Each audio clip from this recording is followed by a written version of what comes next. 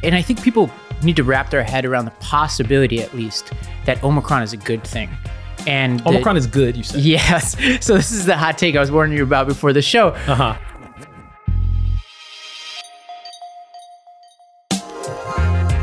Welcome to The Lost Debate, a show for political eclectics. I'm Ravi Gupta. And I'm Corey Bradford. Corey, we've been off for 2 weeks. This is our first official show of 2022 and unofficial, actually. We've missed a lot of news over the past 2 weeks. What are we going to hit today? Let's just get right into it. Coming up, Congresswoman Marjorie Taylor Greene's Twitter is banned after 5 strikes of spreading COVID misinformation. We discuss the implications of social media banning accounts and the debate around freedom of speech and things like Section 230. Then bad takes from the internet. I'm going to dive into Candace Owens' takedown of Trump and why Ted Cruz's daughter is making the news. And finally, Ravi sits down with former U.S. Secretary of Education Arne Duncan to discuss how schools are failing students and what they can do to improve. But first things first, Omicron. Everybody's talking about it. It's actually surging right now. CNBC reported that yesterday there was more than 1 million new cases of COVID-19, the highest single day total since the beginning of the pandemic.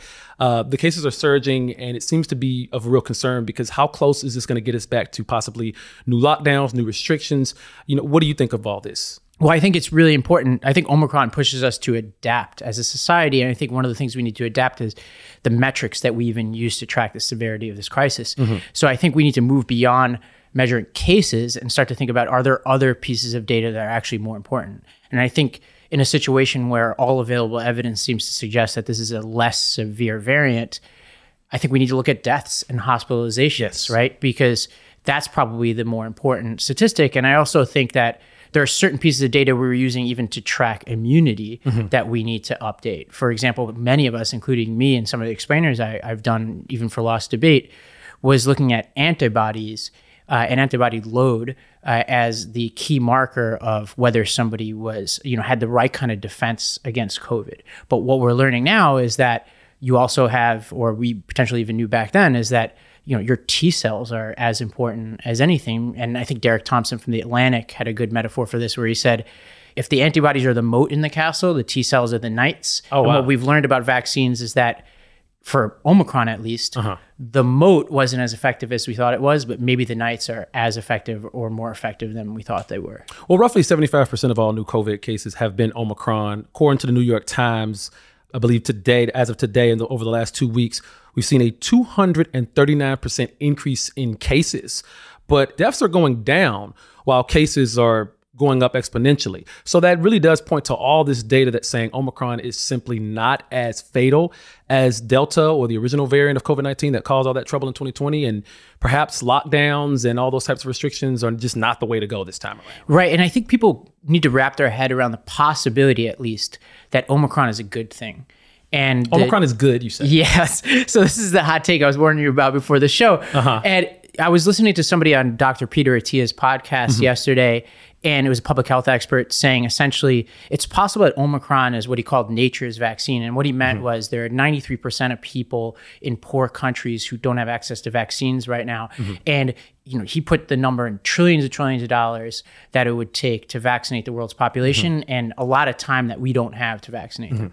So it's possible that actually a less severe virus that spreads really fast actually is in their interest, because I think we always look at it through our interests in this country. The people who have access to vaccines, the kind of people who can take for granted certain things that other people can't. So if this thing spreads really fast and actually builds up immunity in people who weren't going to get the vaccine before, maybe for my cousins in India, for example, maybe it's a good thing for them. Yeah, I mean, could it be like the chicken pox where, if you get it as a kid, you don't get it as an adult, and it's safer to get it as a kid, because I knew people growing up who used to have chicken pox parties where if one kid got the chicken pox, they bring all the other kids over there to just get it out the way. So Omicron parties? Yeah, well, I guess Lost Debate is an Omicron party, I guess, because what people can't see behind the cameras is a lot of our staff are here in person. But that's not, I think a lot of people are beyond the restrictions now. Yes. And we're going to get to that when we talk about the politics. But I think people are saying, look, unless there's data that changes, and I think everybody reserves the right to say, like, if this thing evolves and gets more serious, then we can evolve our response to that. I think we need to be mature enough to be able to handle that. But, when the facts change, our response can change. But right now, the facts seem to suggest that we have a reason to think that we can move beyond this potentially in 2022 and get to the endemic phase, which is not necessarily a bad phase of this thing. Yes. And when we talk about facts changing, let's talk about the CDC for instance. December 27th, CDC changed the isolation period. It used to be, originally, I believe it was 2 weeks, 14 days. Then they changed it to 10 days. And now the CDC cutting the recommended isolation period from 10 days to 5 if you test positive but are asymptomatic. As of the 27th of last December, they're saying that it's now 5 days if you've tested positive for COVID, but you have no symptoms. Once you hit no symptoms, you have 5 days before you can go back into society. And the question is, why now 5 days? Is this because Omicron is not as deadly, or does this have more of like an economic factor to it? Yeah, I'm of two minds to this. I'm with people who were a little bit frustrated and poked fun at this, saying, the CDC is basically just making things up as they go along. Yeah. But on the other hand, I think we've been asking the CDC to take into account other things other than strict public health, to say, like, what about mental health? What about other societal impacts? What about economic impacts? And it seems to me, and basically saying, be more pragmatic. And it seems to me that although this seems a little herky-jerky and the timing of it seems a little suspicious, in the end, this seems like the CDC taking into account our collective will, which seems very low to put up with any of this stuff anymore. And secondarily, the economic impact of any future lockdowns. And I think what they were seeing was, given the spread of Omicron and the lack of severity, we would have had situations where almost every business in America, if they were following CDC guidance, would have been closed. Absolutely. And I don't think our country could have stomached that. So in many ways, I applaud them for this, even if it seems a little bit confusing to people. Yeah, it does seem a little confusing, and people, they tend to ignore things like the CDC when they keep changing. But like you're saying, when new information gets introduced, you have to change with that information. And that's what science is. We get new information and then we adapt our theories and our, scientific laws based off of the new information that gets introduced. Well, one thing I would ask of the CDC, and this has been true since the beginning of the pandemic, is to be more honest about their rationale. Yes. So for example, back when Fauci told people don't go out to buy masks, there's some data that suggests, or some reporting that seems to suggest, that the reason he even knew that masks were effective back then, but what he was worried about was a supply shortage of masks for public health workers, but he wasn't super upfront about that back then. And I think this is one of those cases where the CDC could just say, look, we're adapting as a public health institution, and we need to take into account things beyond just a strict public health guidance. We have to look at the larger societal impact and our own legitimacy. And so we're taking into account these other things. And I don't think they've been as clear about that as they could be. No, they haven't. But what about the political fault lines that seem to have been changing during the time of COVID? Because in the beginning, there was a clear liberal stance of stay masked up, stay socially distanced. When vaccines were introduced, get vaccines, vaccine mandates were introduced. There was full support for that. And then on the opposite end, for the conservatives, there was vaccine hesitancy, there was anti-maskers, there was these restrictions are going too far. Now it seems like the lines are just getting blurred between these two different sides when it comes to their approach to COVID. So how does that, because, Governor Abbott, for instance, was tweeting that he was, proud that Texas was able to defeat Biden's vaccine mandates. But at the same time, he's asking FEMA and Biden for assistance because of the surge in COVID there. So how does that change everything? Right. I think if you squint, you can see a little bit of daylight between the two different parts of Abbott's position. If I want to give him full credit, right? On the one hand, you're talking about mandates, which are, like, as some people would argue, I don't believe this, but some people would argue it's like a restriction on people's freedom. That's unnecessary. And then on the other hand, he's talking about supply issues, which are making things available to people who want them or need them. So one could argue that it is consistent. Now, politically, if I were Biden, I would, and just morally, I would give the supplies to Texas that he's asked for if they're available, and then say, look, I'm giving you Texans what you need because your governor has been irresponsible. That's the politics of it. Yeah. Now, I think the symbolism of Texas and Florida, even more importantly, is interesting because these are states that largely restricted a lot of the more stringent parts of the lockdown, mask mandates, vaccine mandates, et cetera. And there's data to suggest that these states fared better economically during the pandemic. At least this Politico came out with a ranking of states recently that showed that Texas, for example, fared better than average. Not like amazing, but better than average economically, but below average on public health. And in a way, that's the trade-off that they wanted to make as a state. Now, obviously, there are individuals in the state that didn't want that. That's, to me, the sort of core philosophy here is a question of costs and benefits. And at the heart of it, I think a lot of these states made a calculation to say, all right, we either want to save more lives and maybe harm the economy, or take more risks with our economy, or we want to risk more lives and get the economy going again. And so in some ways, where we are today is predictable. But when you risk lives to get the economy going again, you still have that backlash, because look at Abbott now having to rely on federal assistance. And look at it from the perspective of what if Trump was in office? Trump used to demand that blue states follow conservative policies if they were going to get federal, benefits.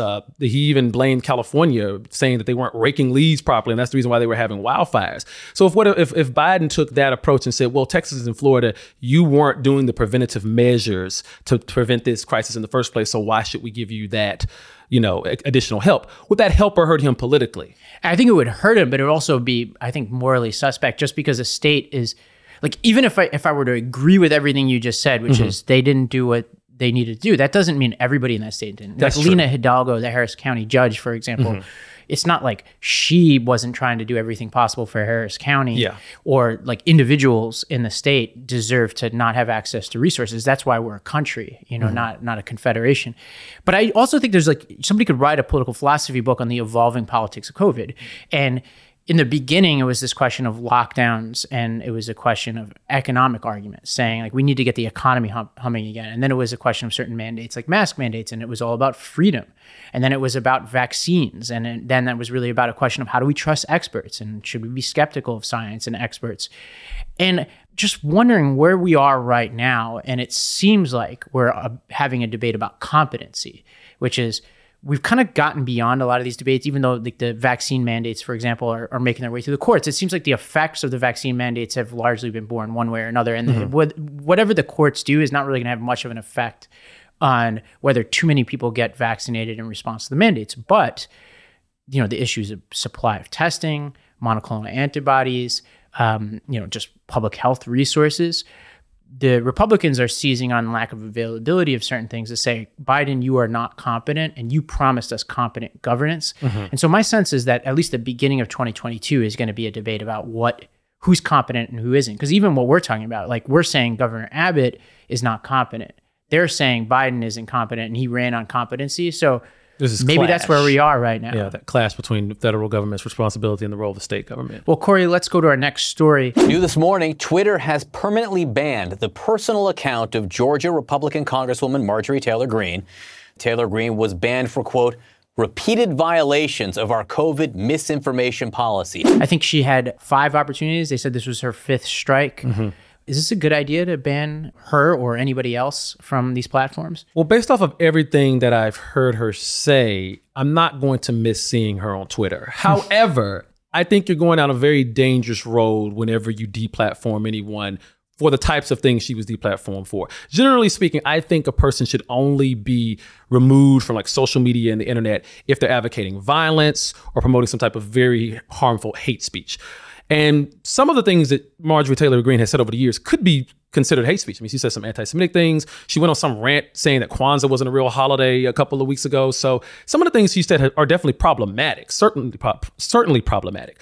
But does that constitute the type of violent hate speech that would reach the levels that I think you need to reach to be banned from the internet? No, I don't think so. So I think I'm with you. I think unless you're, posting instructions on how to build a bomb or to make other types of weapons, or like you said, saying something that could predictably lead to violence, in a way that we all can recognize.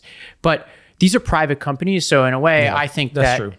They are free to choose whatever messages they keep or take off of a platform, but that doesn't mean I think they're right when they do it. So for example, I think when these companies ban content about the Wuhan lab leak theory or certain content about Rittenhouse, which we've been affected by, some of our content has been slowed down because of that. I think they're wrong, but I don't agree with Elizabeth Warren and Josh Hawley that these are monopolies yet that need the federal government to intervene. Yeah, I don't see them as being monopolies because they have other competition. That's, Facebook, Twitter, they all have competition. And as far as if they're wrong for banning certain content, no, I totally agree because they're private companies. They don't have to abide by the federal government. There's this thinking that the First Amendment applies to private companies and what they allow on their platforms. And that's simply not true. The First Amendment protects the government from being able to throw you in jail or punish you for something you've said. It doesn't really apply to private corporations like that. In fact, the First Amendment actually protects Twitter from being forced to carry the words of somebody like Marjorie Taylor Greene just because she's an elected official. Right. And so, yeah. So yeah, where this gets tricky though is because there's this provision of a law called Section 230 of the Communications and Decency Act, which is a law that was passed in '96. Essentially, most people credit it for creating the modern internet. Yeah. And it's explosive power of just a few words that essentially say if you are the rails of the internet, meaning you're an internet service provider, or you're a platform like Facebook or Twitter, and people are posting content or trading content on your platform, you can't be sued for the things that people do. And what that essentially means is that for them, they were allowed to scale without having to intervene in all these different interactions. And largely that's a good thing. Yeah. But there's a growing bipartisan consensus, both Democrats and Republicans, who want to either repeal this law or reform this law. And most people are heralding that as some kind of positive story, whereas I'm a little bit more skeptical. Absolutely. It seems like there's a very political tilt to the things that Twitter has been attacking as of late. Because, are there any examples of like a major liberal person being removed from this platform? I don't know about Twitter, but I think, there was a study from the New York University, which basically tried to show that regardless of any decision to take one content or another off, what that study demonstrated is that conservative content is flourishing on these platforms. Oh, yes. So even if these people are taking off one piece of content or another, and even if they have a bias towards taking down conservative content, which I would suspect is true just from our experience. Like when we post videos on certain platforms, I won't call them out because they might give us even more trouble because of this. We have a harder time getting ads approved on content that seems to be conservative. That's just our experience. Yeah, I've noticed that. Now, that doesn't mean that conservatives don't do well on these platforms. Now, I think, and that gets to the heart of what the different political parties want to get out of reforming Section 230. Most of the Republicans who want to reform Section 230 want to force platforms to justify when they deplatform any voice, but really they're concerned about conservative voices. And their sense is that people within these internet companies are liberals and who are going to have a certain tilt when they take down content. I think they're probably right about their baseline assumption about the people who work at these companies. Now, but there are people like Joel Kaplan at Facebook, for example, very powerful people, Peter Thiel on the board of Facebook, who are prominent conservatives at these companies. But putting that aside, now liberals, on the other hand, want to force these companies to censor content that they view as hate speech or vaccine misinformation. And this is where I get a little tricky because the new CEO of Twitter did an interview with the MIT Technology Review where he said something to the effect of, I'm not as concerned about what's true or what's not than about the effect of certain posts. And to me, I'm just not... It's a little problematic. I don't trust him to make that judgment call. It's very problematic. And when you put it like that, a big question, going back to the original topic here about Marjorie Taylor Greene, does removing someone like that from a platform just give them more power in the end? Because now she's become like forbidden fruit. It's like this thing that, they don't want us to see this. They don't want us to hear from her. So she must be saying something they don't want us to know.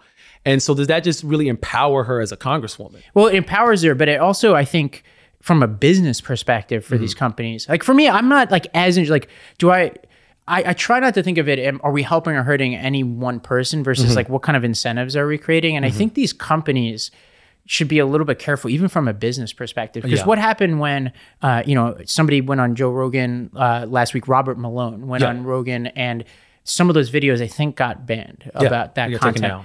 Rogan then went on an alternative platform to talk about it. And I think he went on Getter, which is, I think, Jason Miller's platform or some conservatives' platform. Now, that's a threat to these companies like Twitter, Facebook, et cetera. It's also evidence to me that they don't have a monopoly. So when you go on, like when Rogan goes on that platform with his 11 million or whatever viewers and listeners for every episode, and he starts to bring some of his audience to alternative platforms, if I were Twitter, I'd take that seriously. It would make me way more cautious about taking down content. But it also is evidence that people like Elizabeth Warren and Hawley may not be correct that these are monopolies, because Rogan wouldn't be able to do what he did if they were truly monopolies. But in regards to the Section 230, and this is something that I've always wondered about this, when they take down some of this information, I've always thought that maybe they're trying to protect themselves legally because say someone sees vaccine misinformation on Twitter from Marjorie Taylor Greene, they take it literal and it causes them to either like not get a vaccine or do something dangerous and they get affected by it. Could they somehow take legal action against Twitter? No, that's what 230 is about. That's what 230 protects them from. 230 protects you from that. And people could be like, well, why? Like, just think about the sheer amount of interactions that happen on these platforms, the scale, the speed of it all. It would be impossible to run a social media company if you were liable for everything everybody said. This show wouldn't exist. YouTube wouldn't host the show. We would have to go through content moderation rules, the equivalent of being on broadcast television. We have to send them the thing. All the lawyers would lawyer it down. And we wouldn't allow comments on these, which probably would be good for everybody. But we, because we wouldn't be able to control what people say. We wouldn't be able to run it by our lawyers. The internet would be much slower. It would resemble the very corporate media that people are so critiquing, right? Yeah. So we need to be really careful about that. So I think, to me, I don't trust these senators to do what's right. Whenever I see people lining up wanting to ban content on two different sides of a political spectrum that they don't like, just because they agree that they both want to ban content doesn't mean they're going to actually come together and come to some kind of solution. Because once they really dig in on the details, they're not trying to create the same world. No, absolutely not. That's where the conflict is. And it's almost like banning books. It's like, I think Twitter would have been better off doing like what Facebook does, and just whenever Marjorie Taylor Greene said something that was factual or just plain incorrect, just say, "Hey, this is wrong. This is misleading. This is untrue," and just put like a fact checker thing on it instead of just deplatforming her entirely. Right, and I think banning books is a good metaphor. There's this video online of Christopher Hitchens, the late Christopher Hitchens, going to some forum in Canada, and he was debating free speech, and he asked people in the audience. He said, "Who in this audience would trust somebody else to decide for you what you should read?" To whom you would delegate the task of deciding for you what you could read? To whom you would give the job of deciding for you, relieve you of the responsibility of hearing what you might have to hear?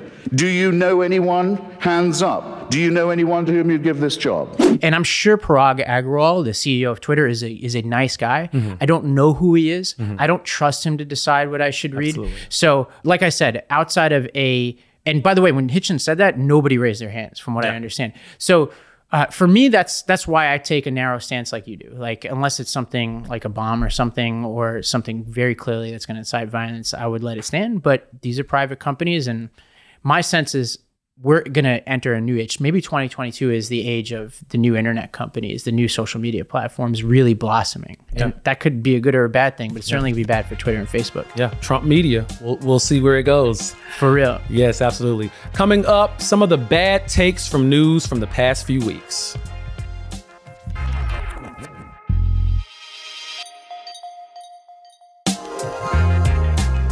Welcome to Bad Takes, where I analyze the news media's worst takes from last week's top stories.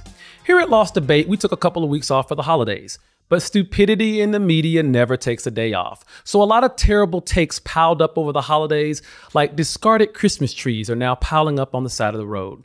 Our first bad take comes from the Dallas Morning News. They made headlines last week for publishing a story about Ted Cruz's 13-year-old daughter, who has been on TikTok talking about what it's like to be the daughter of one of America's most divisive senators. Now, the article, frankly, isn't very newsworthy, but that didn't stop Dallas Morning News from promoting it with a tweet that read, "Ted Cruz's daughter says she disagrees with most of her father's views." If there is one rule that illustrates the last shreds of decency left in American politics, it would be that we don't go after the kids of politicians. And many on the right support that rule. And they've been blasting Dallas Morning News for even mentioning Cruz's daughter or her TikTok account. Now, it's a little ironic because some of those right-wing folks who are now totally against talking about the kids of politicians are the same exact people that are trying to publish Ashley Biden's diary while trying to convince us that Hunter Biden's crack-filled laptop holds all of Daddy Joe's secrets. But the difference here is Biden's kids are all grown up and Ted Cruz's daughter is only 13. That's why I actually fully agree with the right on this one. Let's leave the kids out of politics until their 18th birthday. After that, just like with the military, they're fair game. Our next bad take comes from a recent article published by The Ringer, the headline of which reads, "It's time to accept that millennials and Gen Z are the same generation." Now, Me personally, I've done some extensive work on the stark differences between American generations. And by extensive work, I mean I've analyzed their memes and made some semi-popular TikTok videos imitating them. But the writer here argues that millennials and Gen Zers are forged from the same digital monoculture. The writer even tries to argue that it's, quote, trivial to note that Zoomers, unlike millennials, were too young to witness 9/11. How the hell is that trivial? Does he not know that Gen Z has a whole meme trend called dank memes don't melt steel beams? But seriously, millennials saw the world transformed by 9/11 with their own eyes. And that's something you just can't learn from the history books. As for this digital monoculture, he points out to the fact that Gen Z pop star Olivia Rodrigo sounds no different from Taylor Swift, and that she doesn't seek out or represent any sort of generational break in popular music. So this reporter's main argument here is that millennials and Gen Z are the same generation because they grew up on the same music? Okay, no, doesn't work like that. A lot of Gen Xers grew up listening to the Beatles, but that doesn't mean they know exactly what it was like to watch them live on Ed Sullivan while their drunk World War II veteran father threw his scotch at the screen while screaming, "Those British long-haired commies don't have a thing on Bing Crosby." Experiencing something secondhand doesn't give you the same feeling as when it first happens. And there's a noticeable difference in the way millennials and Gen Z process information. Their humor is entirely different from one another, and they have a different set of shared experiences. So to the author of this article, if you're just getting too old to tell the difference between certain groups of young people, just say that. And finally, we turn to an extremely bad take from conservative pundit Candace Owens regarding Donald Trump's vaccination status. It all started during an interview with the Daily Wire. More people have died under COVID this year, by the way, under Joe Biden, than under you. And more people took the vaccine this year. So people are questioning how... Well, no, the vaccine worked, but some people aren't taking it. The ones that get very sick and go to the hospital are the ones that don't take the vaccine. But it's still their choice. And if you take the vaccine, you're protected. Look, the results of the vaccine are very good. And if you do get it, it's a very minor form. The vaccine is one of the greatest achievements of mankind. Whoa, Trump said something based in science that was both truthful and helpful? So it must have been flying pigs that caused all those holiday flights to be canceled. In response, Owens released a rambling video where she tried to explain Trump's newfound support for the vaccine. You oftentimes forget how old Trump is. He comes from a generation. I've seen other people that are older have the exact same perspective. They came from a time before TV, before internet, before being able to conduct their independent research, and everything that they read in a newspaper that was pitched to them, they believed that was a reality. I believe also that he only reads the mainstream media news. Believe it or not, I do not believe that Trump reads or partakes in any other news sources. I don't believe that Trump is on the internet. Okay, so now that Trump isn't spreading COVID misinformation, he's suddenly an old man who doesn't know how to use the internet? That's some serious mental gymnastics coming from someone who's been a huge Trump supporter for years. Wait a minute. I get it now. For some on the far right, anti-vax ideology actually trumps Trump. First of all, the science is clear. The vaccine is effective at preventing severe disease from COVID. And I also take issue with Owens' statement that Trump is from a time before TV. Trump grew up in the 1950s when televisions were popping up in nearly every home. And is it really that bad that back then people used to get their information from media sources that were fact-checked and peer-reviewed? Sounds a lot better than our current climate of conspiracy theorists and armchair experts who use the internet to spread alternative facts, aka lies, with no accountability whatsoever. But I'm not surprised here. Candace Owens has long been the queen of terrible takes. She actually once argued that the US should invade Australia over their COVID regulations. Maybe she just wanted some fresh kangaroo meat. But with this take, Owens is graduating from the queen to the GOAT of bad takes. She's actually making me defend Trump.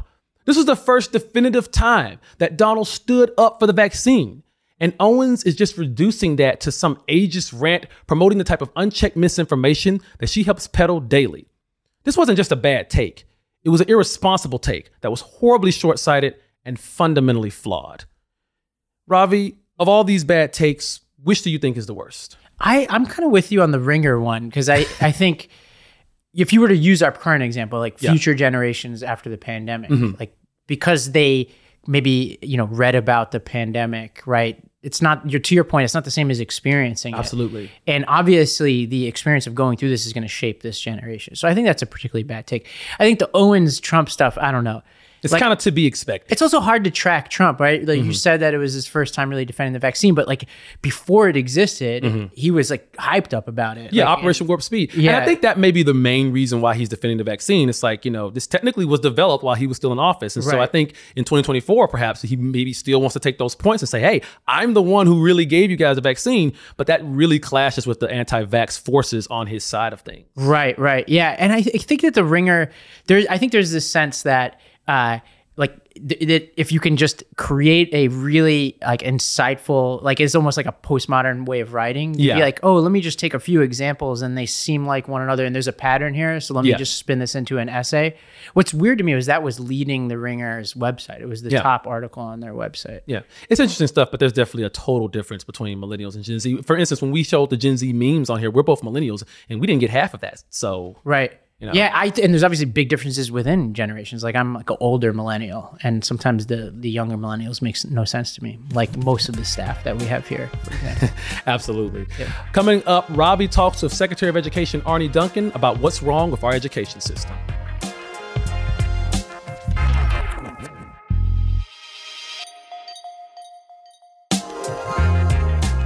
For the most part, students are heading back to the classroom this week. It's a starkly different picture now as compared to our first pandemic year, which we remember for widespread school closures and all of the many tolls that they took on parents, teachers, and above all, our kids. We actually did some reporting on this in our last episode, which you can go back and listen to. But the heated debate over COVID in schools has been just one part of a bigger question every educator and really every citizen should constantly be asking. Are we doing the very best we can for our country's students? And that's why I sat down with Arne Duncan, the former Secretary of Education under President Obama, to talk about the standards we should be trying harder to meet. I think I heard you say once in an interview that education should be, or you probably said this many times, but that education should be a bipartisan issue. And certainly during your tenure as Secretary of Education, I saw firsthand how that could work. That feels like it was 100 years ago, Arne. What has happened to our education politics? It's not like it was great back then. It's not like we were happy with where things were back then, but I am a little startled by the fact that I look back on that like it was these golden times now. Yeah, it is crazy. We're all getting a little bit older, but it seems like a short time ago, and it seems like decades ago, eons ago, to your point. And I'll just start with that first premise that education, it's not it should be, education has to be the ultimate bipartisan issue. For me, there's nothing, right or left or Democrat or Republican, liberal, conservative about trying to lead the world in access to high quality pre-K to make sure our babies get off to a good start. There's nothing political, ideological about trying to get high school graduation rates up to 90% and then 92% and 95% and reducing dropout rates. And again, trying to lead the world in college completion. These are nation building goals. If we want to attract and retain good jobs, if we want to break cycles of poverty, if we want to have upward mobility and a thriving middle class, I don't know how to do any of those things unless we provide a world-class education. And what I always say is I just wish we would unite behind those big picture goals. And we could have lots of vigorous debate about the best ways to achieve those goals and strategies. And what works best, in a rural community be different than urban and, southern states, northern states, whatever, California, Massachusetts, these are different places. So we should never have one way to reduce dropout rates and increase graduation rates. We should have lots of flexibility and innovation. But we should measure what's working. We should see what's working and learn from it together. I'm always very honest. I can't tell you what the Republican philosophy is on education now, what the ideology is. It just seems to be gone. And I worry that we as Democrats, it's so important that we invest, and there's been unprecedented money recently going into education, which is fantastic. But for me, it's never just about resources. It's always about outcomes and accountability, holding ourselves accountable for better results. I was watching the Democratic debates in 2020, and there was almost nothing interesting being said about education or courageous. Like if you're a Democrat running and you're saying, let's increase resources, unless you're in a special situation, that's not a courageous thing to say. It might be the right thing to say, but it's not a hard thing to do. What's hard per what you said, is to talk about how is the money being used? Are we holding people accountable for children? Are we actually taking on interest groups within our own party who might not be doing the best things for kids? How do we? I think you once called like the bureaucracy like an ossified system sometimes that can take on a life of its own. Where are we right now in our politics in the Democratic Party on those harder issues, and how do we get some daylight right now? Those resources, that investment is critical, but it's not sufficient. And when you look at, massive achievement gaps, I've said repeatedly, for me, the goal is not to go back to quote unquote normal post-pandemic, because normal didn't serve literally tens of millions of children in America well enough. And so how we raise the bar for all children, how we close those achievement gaps. We know today when young people drop out of high school, they're basically condemned to poverty and social failure. If they do graduate but don't have any plans or don't have any skills, whether to enter the world of work or go on to further education, there are no good jobs out there in the legal economy for high school dropout. There are almost none if you just have a high school diploma. So some form of education, 2-year universities, 4-year, 2 community colleges, 4 universities, trade, technical, vocational training, whatever. Some form of education has to be the goal for every high school graduate. Unless we get really serious about that, we're going to continue to see this divide in our country. I see this is so much bigger than education. For me, we've talked about this, the haves and the have-nots, this, K-shaped recovery that everyone's talked about coming out of the pandemic. Those that are going up are the educated. Those where things aren't going well are really, really struggling. And education is that fork in the road, is that dividing line. And then the bigger thing I worry about is just, these are all huge things, but I really worry about our democracy fraying at the edges. And I worry about those who have been shut out of good educational opportunity. And whether that's, inner city urban, Black and brown, whether that's white rural, whatever it might be, we're seeing challenges to our democracy that have rocked me and that have rocked our nation I never anticipated. But I really do see it as a failure to give every child in this country a high quality education, to allow them to think critically, to allow them to make their own decisions. And I worry about a caste system here in America based upon educational opportunity. And I don't think our democracy can survive that. One of the biggest moves you made in your tenure as Secretary of Education was to stridently push for the Common Core standards. As somebody who came out of politics, that was interesting about that fight to me was that was a left-right extreme coalition against Common Core that seems to have echoes in other things like anti-vaccinations and things like that. And I'm not saying they're the exact same thing, but it rhymes to me a little bit. Give us a little bit of a history lesson, like what happened there and where are we today? All we were trying to do is make sure that if young people graduated from high school, they could actually take college-level classes. That was literally the entire goal. We spend somewhere between $7 and $9 billion, would it be $1 billion each year for high school graduates to take remedial classes in college, which means they're burning through Pell Grants, they're burning through loans, they're taking classes that are not credit bearing. Nobody wins in that situation. No one wins. And in many communities, it's literally 60, 70% of their graduates. And so what we try to do is not set a standard, but just say, if you're in Texas, we just want the University of Texas to certify that if students are passing these classes, they can take college level classes. University of Tennessee, whatever it might be. And that was the entire goal. We just didn't fully appreciate by any stretch I was just honest, what I perceived then and now as a real pushback against the historic nature of our first African-American president, and that anything he was going to try and do would be somehow tainted. And, we didn't see the emergence of the Tea Party. And again, Obamacare going to Obamacare. So that was the pushback from the right. On the left, if we just would have stayed with the higher standards, we probably would have had less pushback. But then we talked about great teachers matter. And we wanted to look at, what teachers were doing to accelerate student learning, and having student learning just be a piece, just one piece of teacher evaluation, which again, theoretically, shouldn't be a wildly controversial topic. I always say the goal is never just to have a teacher teach. The goal is to have students learn. And we know how much, just one great teacher, folks have done amazing studies, Ross Chetty and others, that, one good teacher in middle school raises the lifetime earnings of that class by $250,000. It's just staggering. and 3 bad teachers in a row, you'll probably never catch up. So this isn't about test scores, whatever. This is just about changing lives. Right now, there's a ideological pushback against many of the tenets of reform that you and I believed in back then and still believe in. And I think in many ways this is a good faith debate, but I think standardized testing is so central to this, because without standardized testing, you don't know how different subgroups are doing within a school, so you can't tell whether a school is doing much better by its more affluent kids and the lower income kids, or students on IEPs versus students who aren't, et cetera. So that's really important for equity reasons, which is why a lot of civil rights groups have continued to support standardized testing. Are you worried at all that we're pulling, especially I think the pandemic is giving some states an excuse, especially more progressive states, to chip away at the testing regimes? Are you worried about this at all? When I go to the doctor for my annual checkup, my doctor just doesn't start prescribing a bunch of stuff to me. Doctor asks, how am I doing? How am I feeling? Does a blood test. And from that conversation, figures out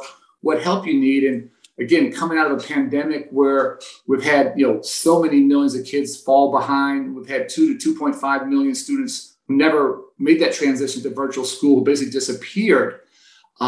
We have to know where those kids are, and call it testing, whatever, call it assessments. Now with technology, we can assess on an ongoing basis. We can assess every day. With technology, that means it doesn't have to be one big high-stakes test. Oh, no. There could be like one question that takes 3 minutes at the end of a lesson that goes into a system that allows you to quickly just gauge, did the students learn where to place a comma in a sentence? Do they comprehend the passage that we read today? And it could be a small fraction of their lesson. It doesn't have to be the dominant piece, but it does tell you, hey, did this happen today? If a student's coming back to school, are they 3 months behind? Are they 6 months behind? Are they 9 months behind? Are they ahead in math and behind in reading? You have to know where they are. And then you have to figure out ways to help them accelerate or keep going or catch up or whatever it might be. But to just either guess or have a hunch or have an intuition or just prescribe the same medicine to every kid, that boggles my mind. President Obama said to you when you took the job as education secretary, he says, just do what you think is right for kids and let me worry about the politics. That doesn't, as somebody who's worked with a lot of politicians in my life, that seems highly abnormal. Did he really do that? Like, did he give you that leeway? And why was that important? And why is that in such short supply right now? President Obama, we worked together when he was in the Illinois legislature. We worked together when he was in the Senate. We visited schools together. I'll never forget, we visited one school where we had closed it, brought in new staff, turned it around. Kids were doing radically better.